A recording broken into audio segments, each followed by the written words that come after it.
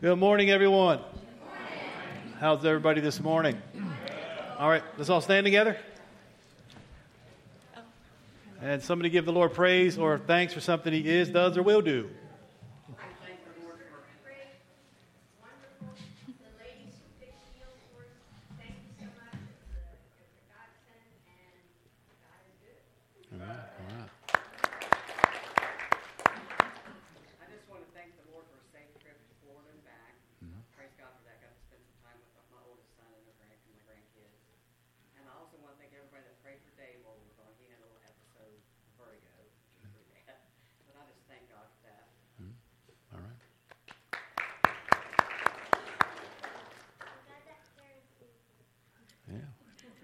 All right.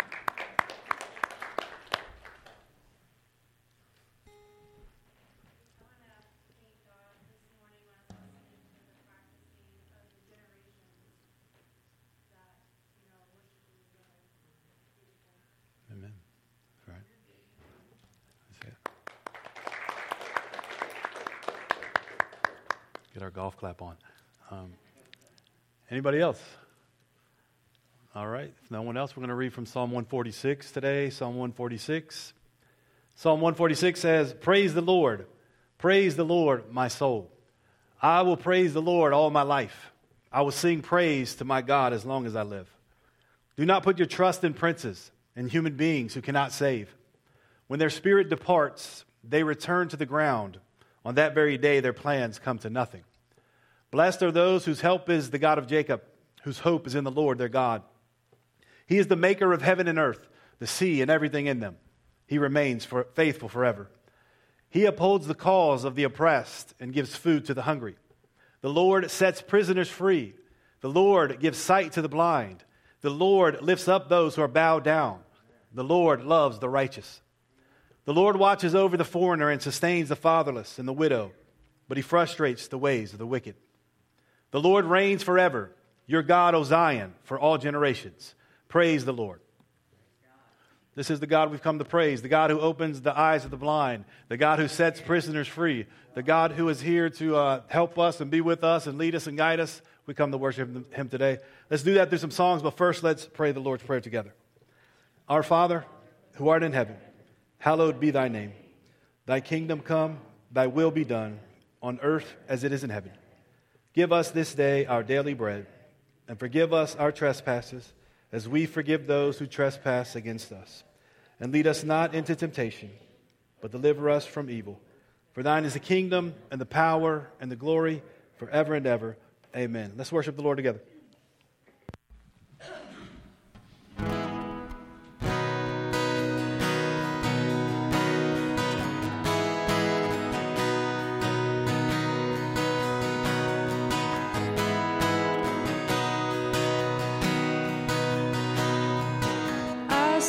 The world, but it couldn't fill me.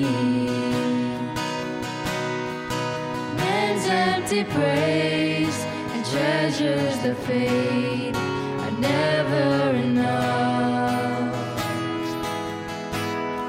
Then you came along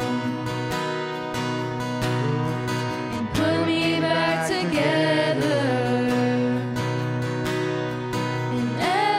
Desire is now satisfied here in your love. Oh, there's nothing better than you. There's nothing better than you, Lord. There's nothing is better than you.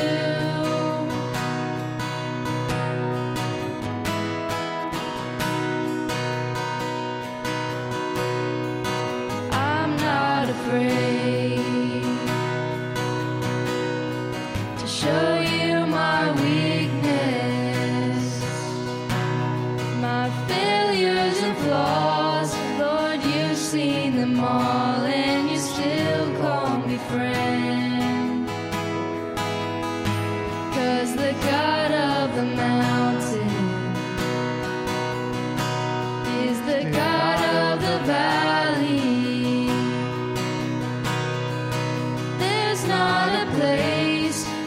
mercy and grace won't find me again. Oh, there's nothing better than you. There's nothing better than you, Lord. There's nothing, nothing is better than you. Oh, there's nothing better than you. There's nothing better than you, Lord. There's nothing, nothing is better than you.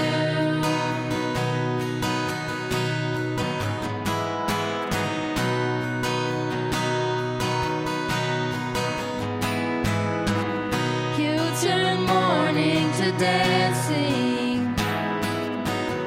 You give beauty for ashes. You turn shame into glory. You're the only one who can. You turn mourning to dancing. You give beauty for ashes. You turn shame into glory. You're the only one who can.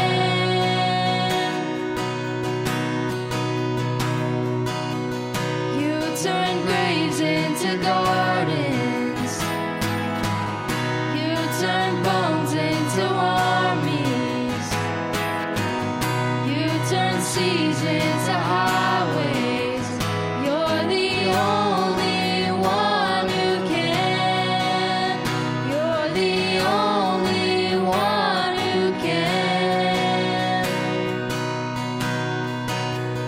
Oh, there's nothing better than you.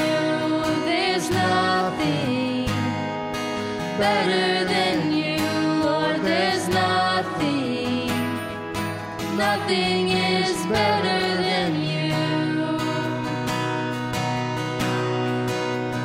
Oh, there's nothing better than you. There's nothing better than you, Lord. There's nothing, nothing is better than you.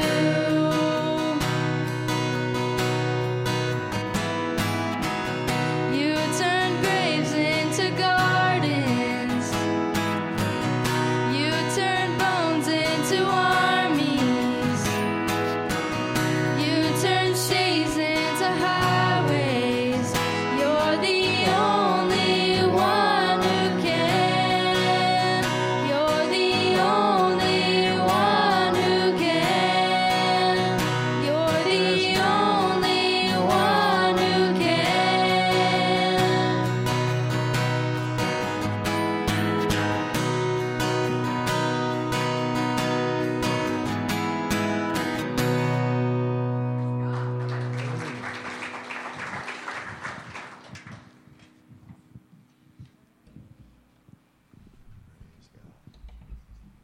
It's too quiet in here.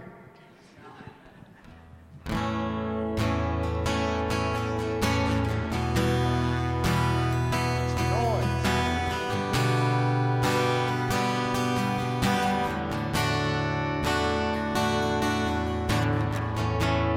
Worthy is the Lamb who was slain. Holy, holy is He. Sing a new song to Him who sits on heaven's mercy seat.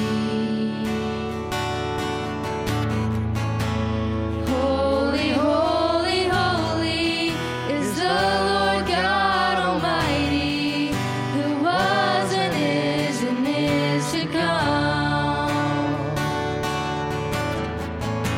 With all creation I sing praise to the King of Kings. You are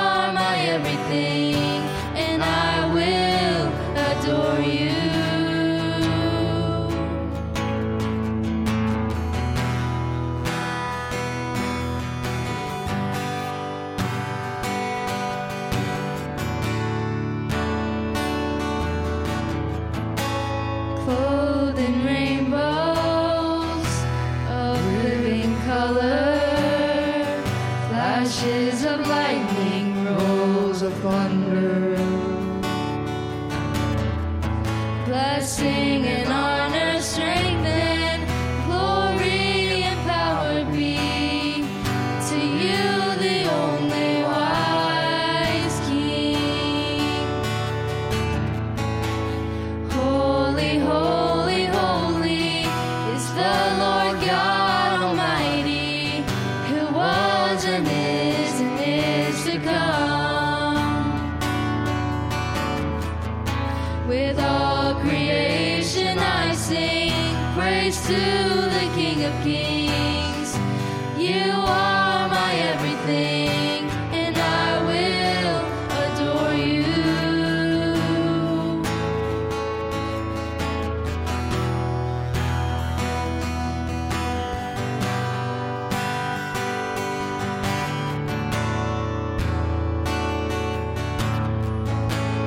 Filled with wonder, awestruck wonder, at the mention of your name. Jesus, your name is power, breath and living water, such a marvelous mystery. Holy, holy, holy is the Lord God Almighty, who was and is to come. With all creation I sing praise to the King of Kings.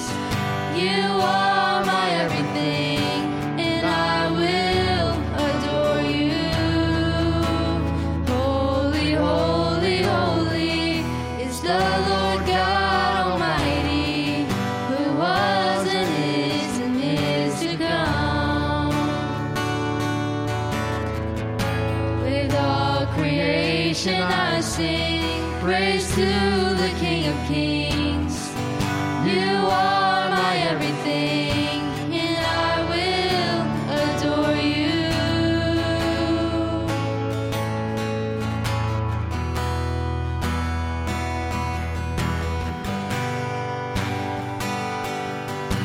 And I will adore you.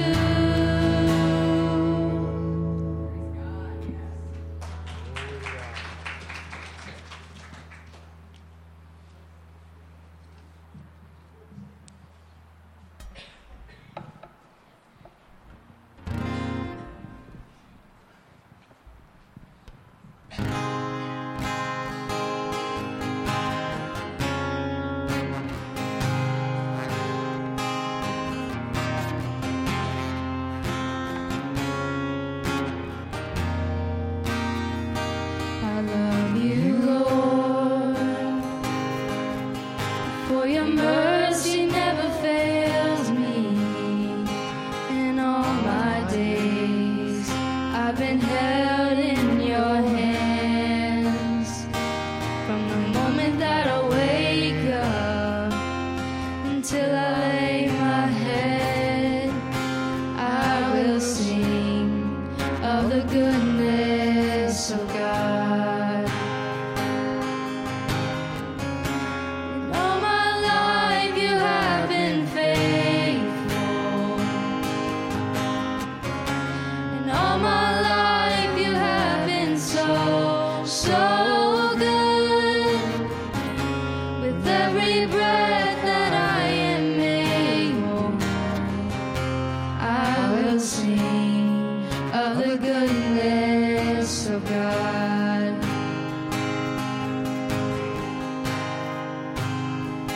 I love your voice. You have led me through the fire in darkest night. You are close like no other. I've known you as a father.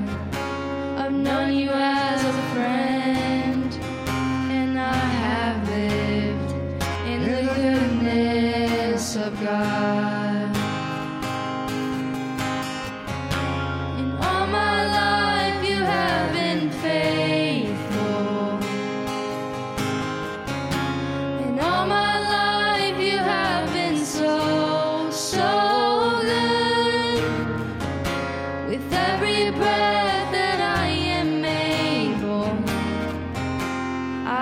will sing of the goodness of God. Your goodness is running after, it's running after me.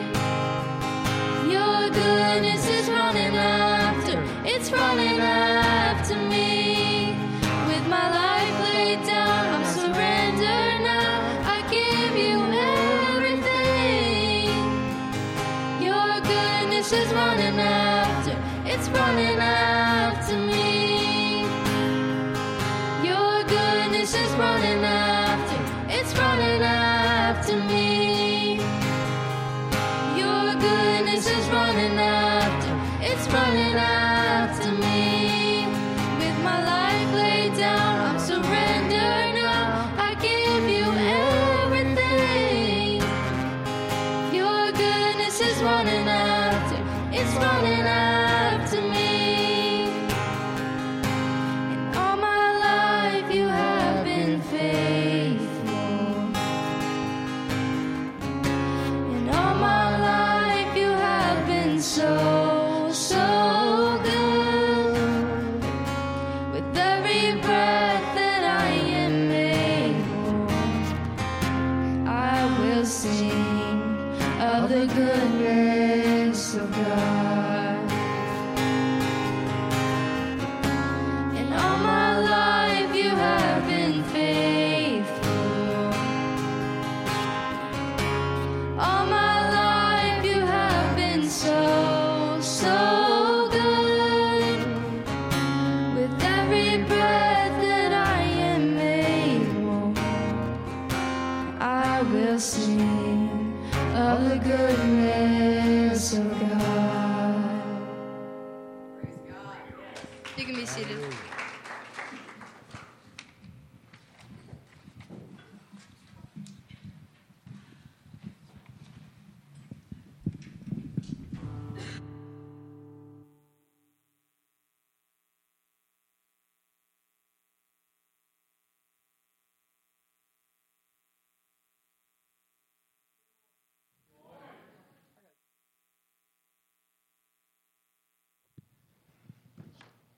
Have you guys ever heard the name of Nathan Mellick? Some of you guys know that I'm really good with names. Anyways, I've been looking at some stuff about archaeology and stuff. Anybody interested in that? Well, anyway, I was watching a program about the city of David where they were excavating. Anybody know about the Cavetti parking lot where they dug up the city and they found some stuff that was there since the time of David. And they found this little bitty thing. It's called a bulla. And it's about as big as your thumbnail. And it had a guy's name on there. His name was Nathan Mellick, servant of the king. And they said that this was back in the time of Josiah. And the Old Testament readers know who Josiah was. He was the boy king. He brought about a revival and tore up all the stuff that these people were worshiping that wasn't like God. Well, anyway, they found this thing in this building that they said it was like a big old building for the king's servants and stuff. And I thought that was kind of cool. This guy, Nathan Mellick, they found it in the ground. It wasn't even mentioned, just mentioned one time in the Bible.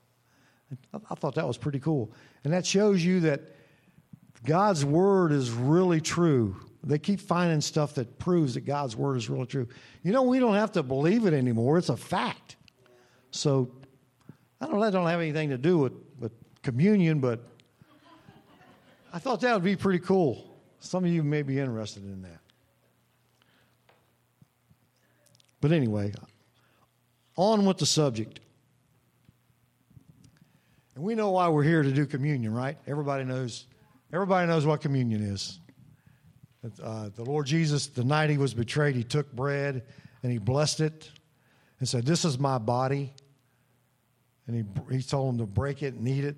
And after he blessed it, he said, and took the cup of wine and said, "This is my blood for the New Testament. As often as you drink this wine and eat this bread, you do show the Lord's death until he comes."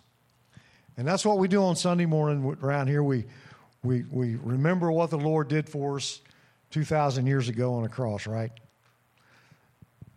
The bread was for the healing. If you look up, the healing is for the bread is for the healing, and that's in the atonement. And the juice, the wine that we drink, it's the blood. Is what he paid. He paid his life's blood for the sins of the world.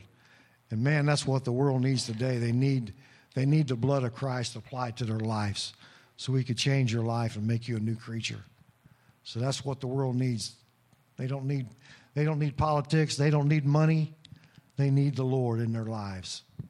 So that's what we'll do today to remember the Lord. Let's have a word of prayer. Father God in heaven, we thank you, Lord, for Jesus, for sending him to die on a cross for our sins. And as we break this bread and drink this blood this morning, Lord, we just thank you for it. And we ask you, Lord, if someone's here that's sick, Lord God, we ask you to heal them. And if there's anybody here that needs to be saved, Lord, we ask you to touch their lives and bring them to the saving knowledge of Jesus Christ. And we ask it in the name of Jesus. And everybody said,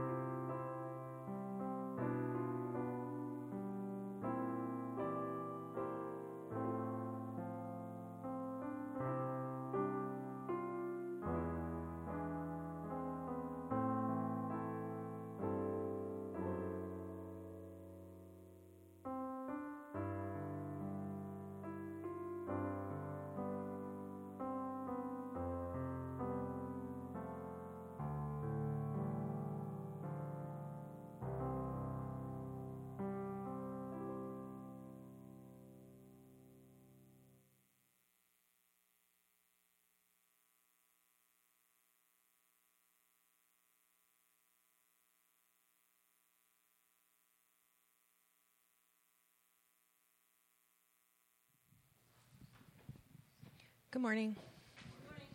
Now is the time in the service for announcements.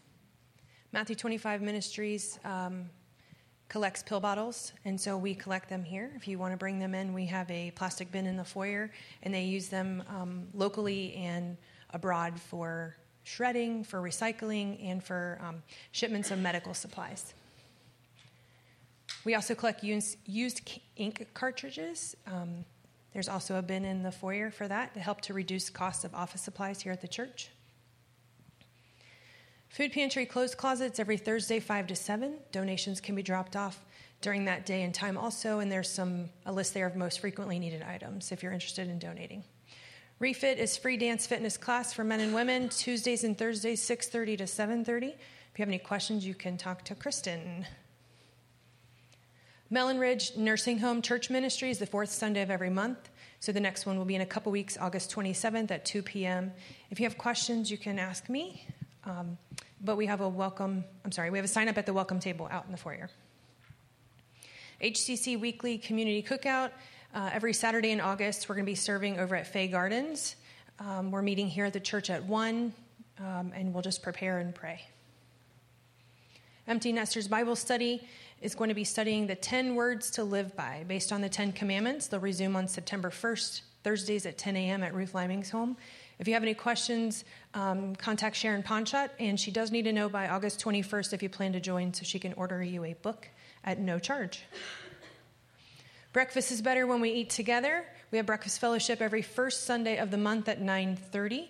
If you have any questions or you'd like to make a breakfast for that day, talk to Carol Hankins.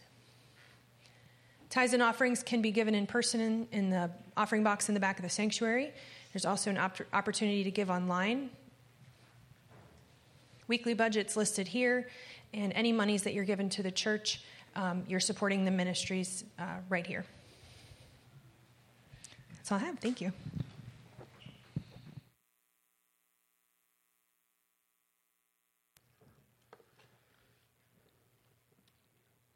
So some of you all may think, like I do, why do we have somebody come up and read these announcements that are on the screen? You can obviously see them, right? Why do we have people read it? You want to know why? Because y'all don't pay attention. That's why.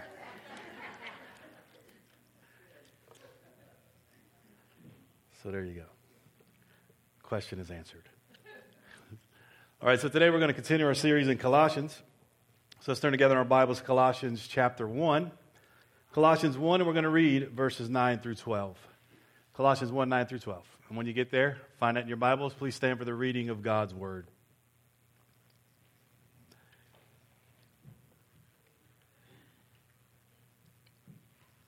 And the title of today's teaching is Live a Life Worthy of the Lord. Live a life worthy of the Lord. In Colossians 1, 9 through 12, the scriptures say, "For this reason, since the day we heard about you, we have not stopped praying for you.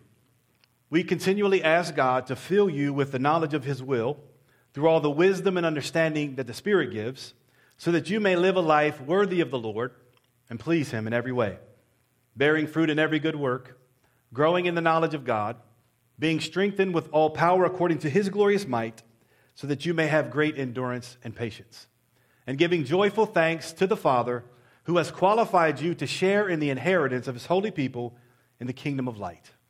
You may be seated.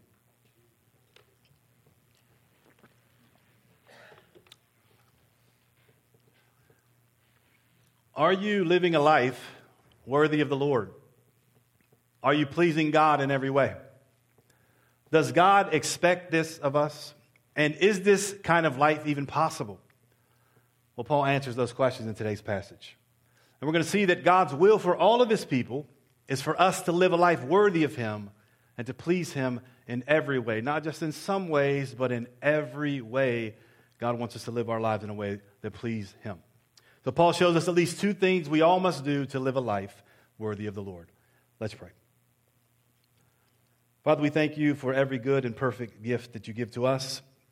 One of those gifts is Your perfect word, which teaches us Your perfect will for our lives. Help us hear Your truth. Give us both the desire and the ability to practice the truth through Your grace. In Jesus' name, amen.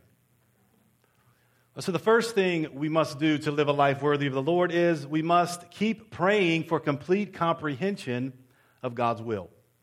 Keep praying for complete comprehension of God's will. In Colossians 1:9, Paul says, "For this reason, since the day we heard about you, we have not stopped praying for you." Now, Paul prays for the saints in Colossae because he's heard about their faith in Christ Jesus. Epaphras told Paul that the Colossians had heard the true gospel and that they had truly understood God's grace, and their understanding was causing the gospel to bear fruit and grow among them and also throughout the world. And one piece of that fruit was the love that the Holy Spirit produced in them for all of God's people. So since the first day that Paul heard these things about the saints, he had never stopped praying for God's people. Now, for the second time in 9 verses, Paul mentions how he constantly prayed for God's people. And since Paul mentions it again, let me say what I said a few weeks ago. God's people are a kingdom of priests. We're a royal priesthood. And part of your calling and my calling as royal priests of God is the call to constant prayer. Prayer is the primary work of all of God's people. When we can't do anything else, we can always pray. But prayer is the most important work any of us can do. So the thing that when we can't do anything else we can do is the most important thing that we can do. That the greatest saints of God have always understood and lived by the truth that James teaches us in James 5:16. The prayer of a righteous person is powerful and effective. The God's people have always been a praying people. Paul was constantly praying for God's people. Paul says Epaphras was constantly wrestling in prayer for God's people. When we read through the New Testament, we see the other apostles were constantly praying. And we see that the whole church was constantly praying. Why? Because they all knew the power of prayer. They understood that when we pray, things change. God changes people. God does things in response to our prayers. So they practice consistent prayer. And if those examples are not enough to show us the importance of constant prayer, well, let's look at 2 more examples. First, the Lord Jesus prayed constantly while he was on the earth. Look at what Luke says about Jesus in Luke 5:15-16. He says, news about Jesus spread all the more, so that crowds of people came to hear him and to be healed of their sicknesses. Notice this next word. But Jesus often withdrew to lonely places and prayed. And notice that crowds of people were coming to Jesus to hear him and to be healed by him. And we might expect that Jesus would make himself available to all these people. And we might not expect that Jesus would leave the hungry and the hurting to go and pray. But that is what the scriptures say Jesus did. Jesus often withdrew from the crowds who were seeking to hear him and be healed by him. Jesus often withdrew from ministering to people so he could be alone to pray. And we learn some valuable lessons from Jesus' prayer life. So for my fellow introverts, I believe this shows us that Jesus was one of us. Don't let the extroverts take Jesus from us. Jesus was an introvert. See, Jesus loved people, but Jesus often needed to be alone. He had to go away from the crowds, away from the people who were clamoring for his attention. And if God in the flesh needed to be alone, he needed to be alone often, and that word is often, it means he did it a lot, then how much more do we need to pray? If God in the flesh often withdrew from everyone to private places to pray to his Father, even at times when people needed him the most, well, how much more do we need to pray? Jesus prayed constantly while on earth, and so should his people.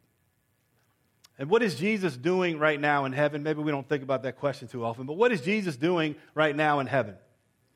Well, Paul tells us in Romans 8:34, Christ Jesus, who died, more than that, who was raised to life, is at the right hand of God and is also interceding for us. The word interceding, it means he's praying for us. The risen Jesus, now this is God in glorified flesh, is at the right hand of God the Father in heaven. And he's constantly interceding. He's constantly praying for his people. He's praying for his church. He's praying for his body. He's praying also for the world like we should all do. So Jesus prayed while he was on the earth. He's praying now, and his people should do the same.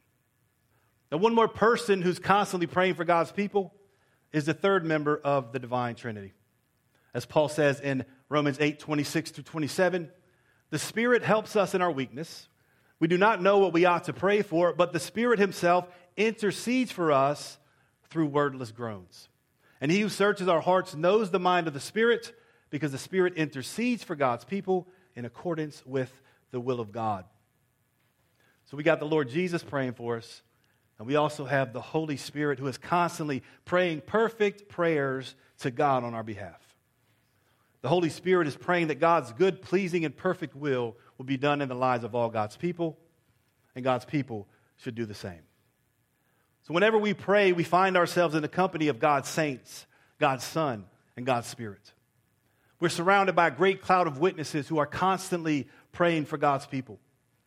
We've been given the great privilege, but also the great responsibility to join them, and through our prayers, change the world. So let's devote ourselves to prayer. Let's take our calling as priest of God seriously. If we don't do it, nobody else will. Let's be consistent in our work and pray for God's people. And since we all need help with what to pray, well, Paul goes on in Colossians 1:9 to tell us exactly what he was continually asking God to do for God's people. Paul says, we continually ask God to fill you with the knowledge of his will through all the wisdom and understanding that the Spirit gives. Now, did the people in Colossae know God's will? Well, absolutely they did. See, they had heard God's will in the true gospel. They had been taught the true faith. They had received Christ Jesus as Lord, and they had a disciplined, strong, and obedient faith in Jesus. So Paul's not praying that God would reveal something new to the people in Colossae, something that they had never heard before.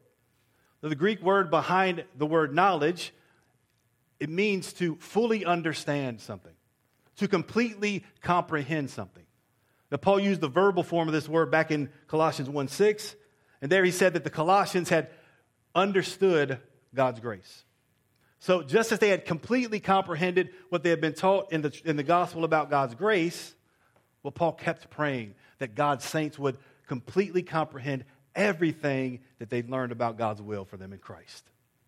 As Paul says in Colossians 2:2-3, he was contending in prayer for all the saints that they may be encouraged in heart and united in love, so that they may have the full riches of complete understanding, in order that they may know the mystery of God, namely Christ, in whom are hidden all the treasures of wisdom and knowledge. You know, God's will for our lives and the life of the world is all wrapped up in his Son, Jesus Christ. When we have Christ, we have everything. Everything worth knowing. All the treasures of wisdom and knowledge are found only in the Lord Jesus Christ. Now, these treasures are hidden from the natural mind, hidden from the worldly wise. So we've got to have a spiritual mind and its supernatural help to completely comprehend the full riches of God's will for us in Christ. At the end of Colossians 1:9, Paul tells us where our help comes from. He says the complete understanding of God's will comes to God's saints through all the wisdom and the understanding that the Spirit gives. And the Holy Spirit gives God's people wisdom and understanding so we can completely comprehend God's will for us. And Paul teaches this same truth again in 1 Corinthians 2:12. He says, what we have received is not the spirit of the world, but the Spirit who is from God. Why? So that we may understand what God has freely given us.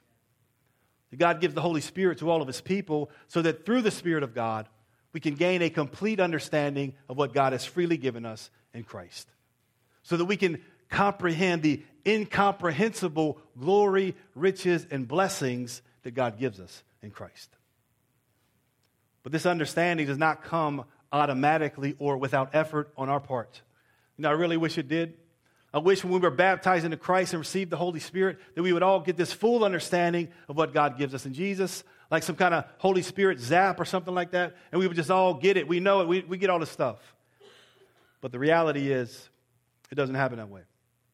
And we need to keep praying, keep asking God to give us complete comprehension of his will. And we need to pray this not only for ourselves, but also for our brothers and sisters in the church. So let me urge you to do something. Let's turn Paul's prayer into our own prayer. Let's pray, Lord, fill your people with a complete comprehension of your will through all the wisdom and understanding that the Spirit gives. Let's pray that prayer over and over like Paul did. Paul said he kept asking God to give this to all of God's people. So let's make that our constant prayer for God's people.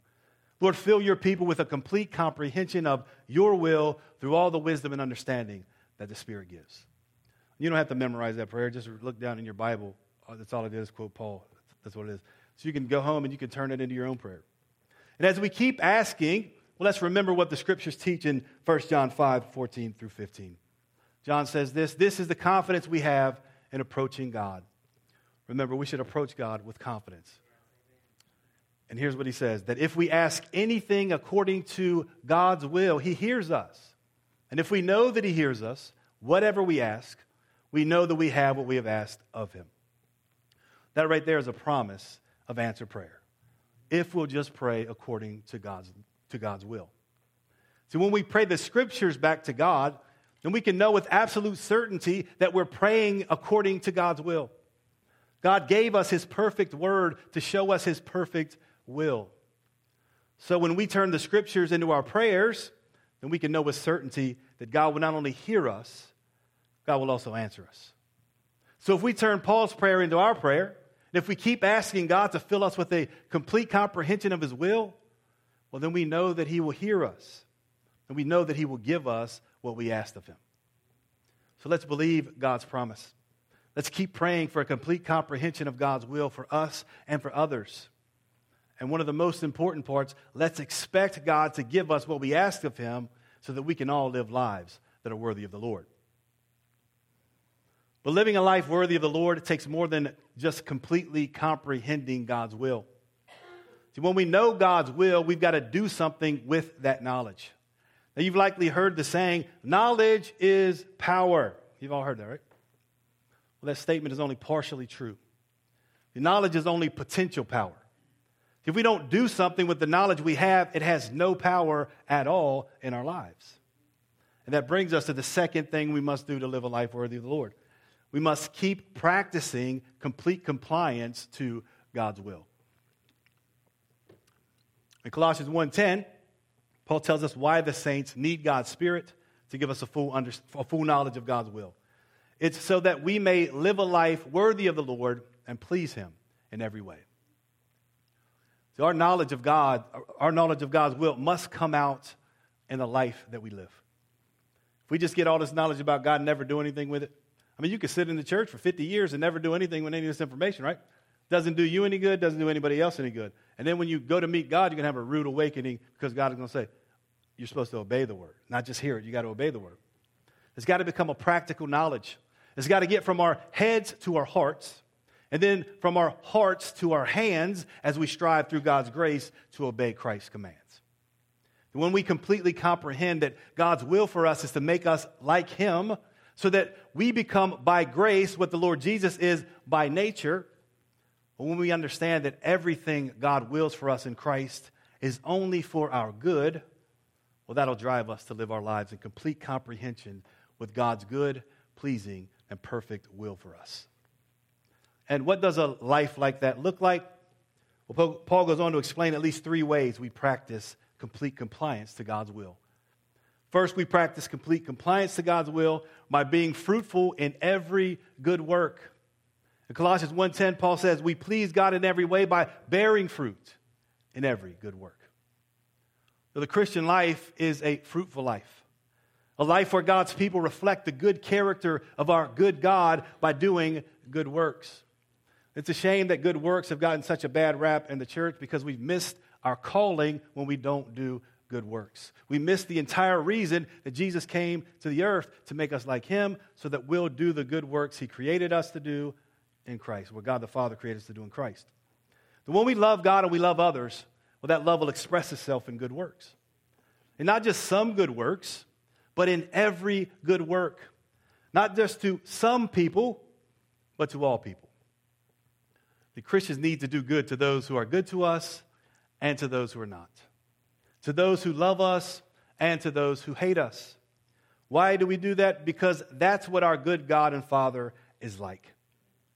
And God's will for his people is that his children would be like him.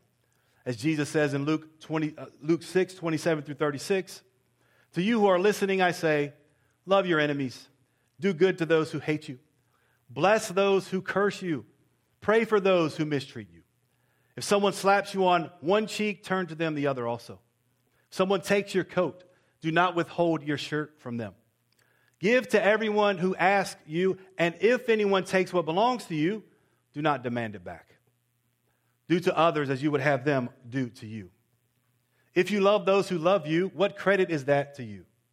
Even sinners love those who love them. And if you do good to those who are good to you, what credit is that to you? Even sinners do that. And if you lend to those from whom you expect repayment, what credit is that to you? Even sinners lend to sinners, expecting to be repaid in full. But love your enemies. Do good to them and lend to them without expecting to get anything back. Let me stop just a second. Jesus is talking about our enemies here. Giving money to our enemies, giving things to our enemies and not expecting it back. That's absolutely insane from a worldly point of view. Anyway, Jesus goes on. Then your reward will be great, and you will be children of the Most High, because he is kind to the ungrateful and wicked. Be merciful just as your Father is merciful. See, our good and gracious God is always doing good to everyone. He's merciful to everyone.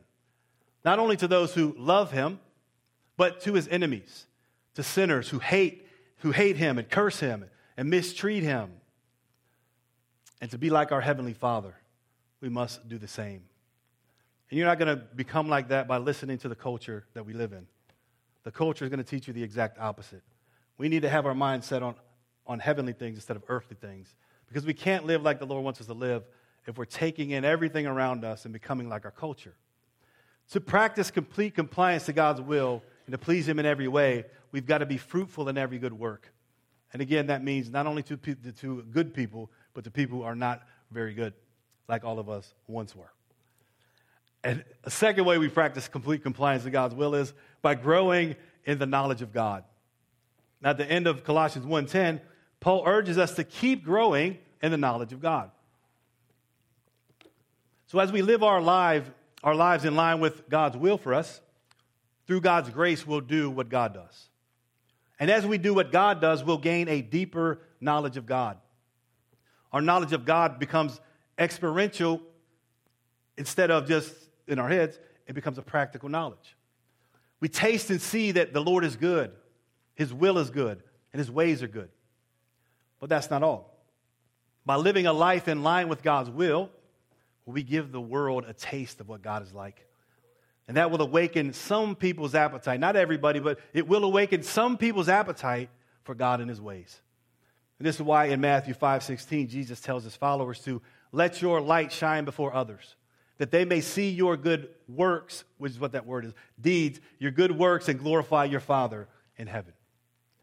See, when God's children are living out God's will by doing every good work, well, we're shining the light on and drawing attention to the character of our Heavenly Father. And when people see our good works, well, it should lead them to give glory to our Father in heaven. Why? Because it's only by God's grace that we're able to practice complete compliance to God's will.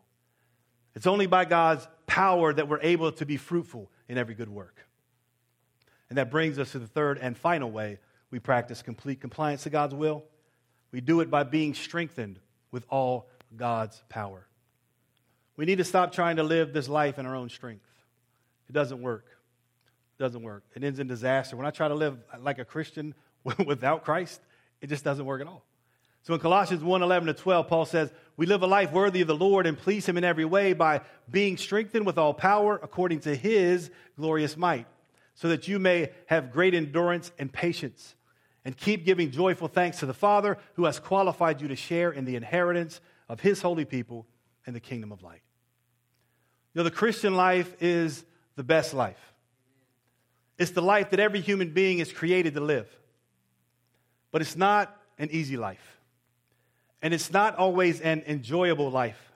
And anybody who tells you that the Christian life is roses and whatever, something, everything is always great, well, they're not telling you the truth. See, the Christian life takes patient endurance. We don't normally need to patiently endure things that we enjoy. Is that right? Now, there are no doubt enjoyable times in the Christian life. Times when you get with the Lord and his people and get so blessed that it's like you're walking on the clouds. And if you've never experienced that, you need to get around God's people more. See, those times are great. But at other times in the Christian life, we will need to endure many things that are not so enjoyable. It's a life with crosses to carry. It's a life with conflicts to conquer. There will be trials and troubles. There will be temptations and tests. There will be many things we must learn to endure as we live as citizens of heaven in a world that hates us. Now, Jesus never sugarcoated this for any of his disciples.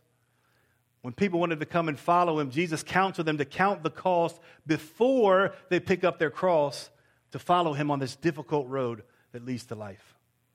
I think today we promise people something that this life is not. Then when they get on this road and it gets hard, they give the whole thing up because we promised them something that this life doesn't deliver. Now, this life does deliver many things, but like I said, it comes with difficulties. In Matthew 13:13, Jesus tells his disciples one of the costs that come with following him. He says, you will be hated by everyone because of my name. How many of y'all want to be hated by everyone? Not just a couple of you, but everybody hates you. This is what Jesus is offering you when you come follow him. And he says, but the one who endures to the end will be saved. See, there are glories and riches beyond description waiting for us at the end of the road to life. But to get to those glories and riches, we've got to patiently endure persecution, temptation, and trouble as we do God's will to the end. But we do not and cannot do this in our own strength. That we can only patiently endure all things and stand firm in all the will of God until the end as we're strengthened with God's power. And listen, this is the power that Paul describes in various ways as mighty power, exceedingly great power, incomparably great power, and glorious power.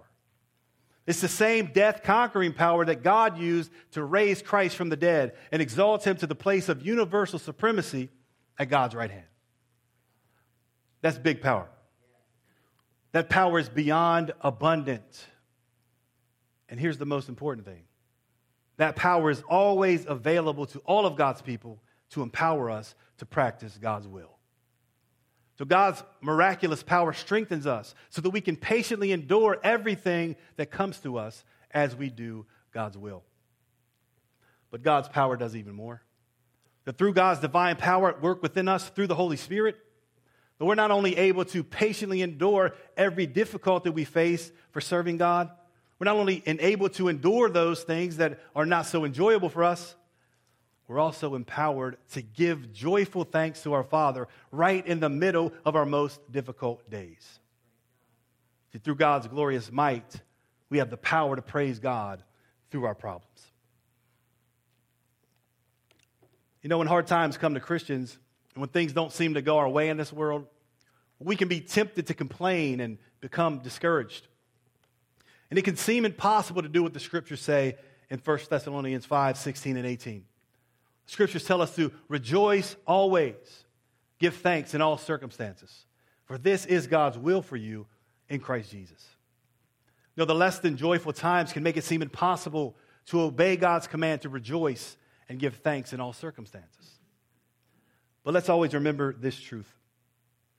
God will never tell his children to do anything that we cannot do through his power. God will never tell his children to do anything that we cannot do through his power. So if we'll keep our minds and our hearts on things above and not on earthly things, if we'll keep our focus on the incredible inheritance our God and Father has qualified us for in the kingdom of light, the glory that we'll one day share with Christ, and if we'll allow God's power to work within us, then no matter what difficulties we face in this world, we'll always give joyful thanks to our Father as we patiently endure all things through his power. And that's God's will for his people. So as we close, let me ask you again. Are you living a life worthy of the Lord? Are you pleasing God in every way? As we've seen today, this is God's will for all of his people. And this is possible for all God's people. If we'll keep praying for complete comprehension of God's will, and if we'll keep practicing complete compliance to God's will by being fruitful in every good work, by growing in the knowledge of God, and by being strengthened with all God's power, so that we can give joyful thanks to God as we patiently endure all things.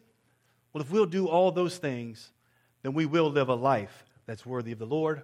We will please him in every way. And the best part about it is our great and glorious God and Father will get all the glory.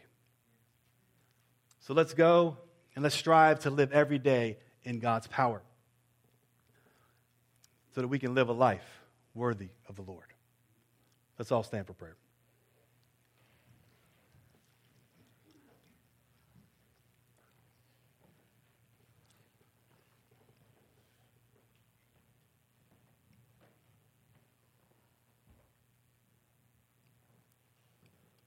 Most gracious, good, and glorious Father, we thank you for revealing your will to us through your word. We thank you for the promise that through your power we can live lives that are worthy of you and please you in every way. Lord, give us the grace to be obedient to your will at all times. Give us the grace to do good at all times so that our lives will glorify you. We ask it in Jesus' name. Amen. All right, they're going to sing a final song. While they do that, you're welcome to come forward if you want to pray. If you want somebody to pray with you, you're sick or anything like that, come forward. We'll pray with you. We'll have people anoint you with oil. We'll pray with you. The scriptures say when we do that, that the prayer offered in faith makes sick people well. We believe that, so we do that here. If you want to talk about anything at all, someone to be up here to pray with you. If you just want to pray by yourself, you're welcome to do that as well. Also, if you have a question about anything that I've said today, I'll be available afterwards. We can talk about that. If you don't know the Lord, then today's the day for that. Then we'll talk about that after we leave, after they sing this final song. So I'm going to speak the Lord's blessing over you, and they're going to sing a final song. May the Lord bless you and protect you. May the Lord make his face shine on you and be gracious to you. May the Lord turn his face toward you and give you his peace. In Jesus' name, amen.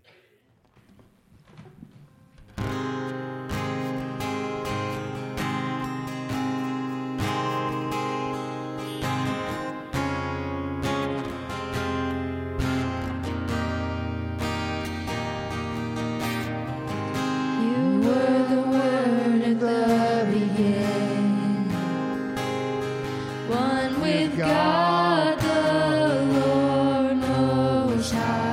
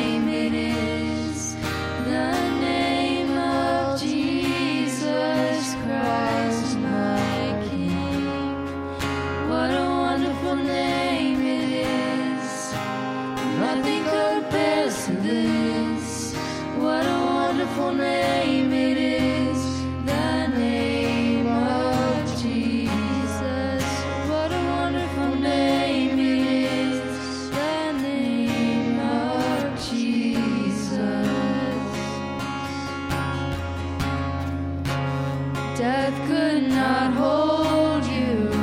The veil tore before you. Silence the boast of sin and grave. The heavens are roaring, praise of your glory. For you are raised to life again. You have no rival, you have no equal. Now and forever, God, you reign. Yours is the kingdom, yours is the glory.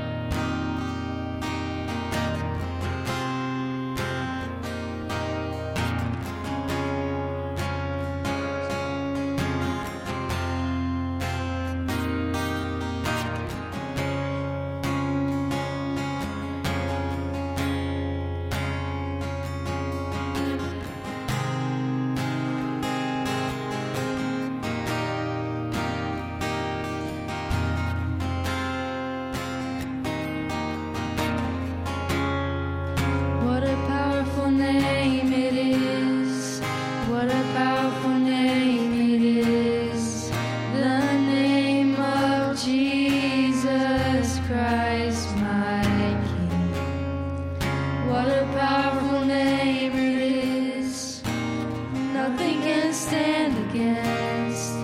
What a powerful name it is, the name of Jesus.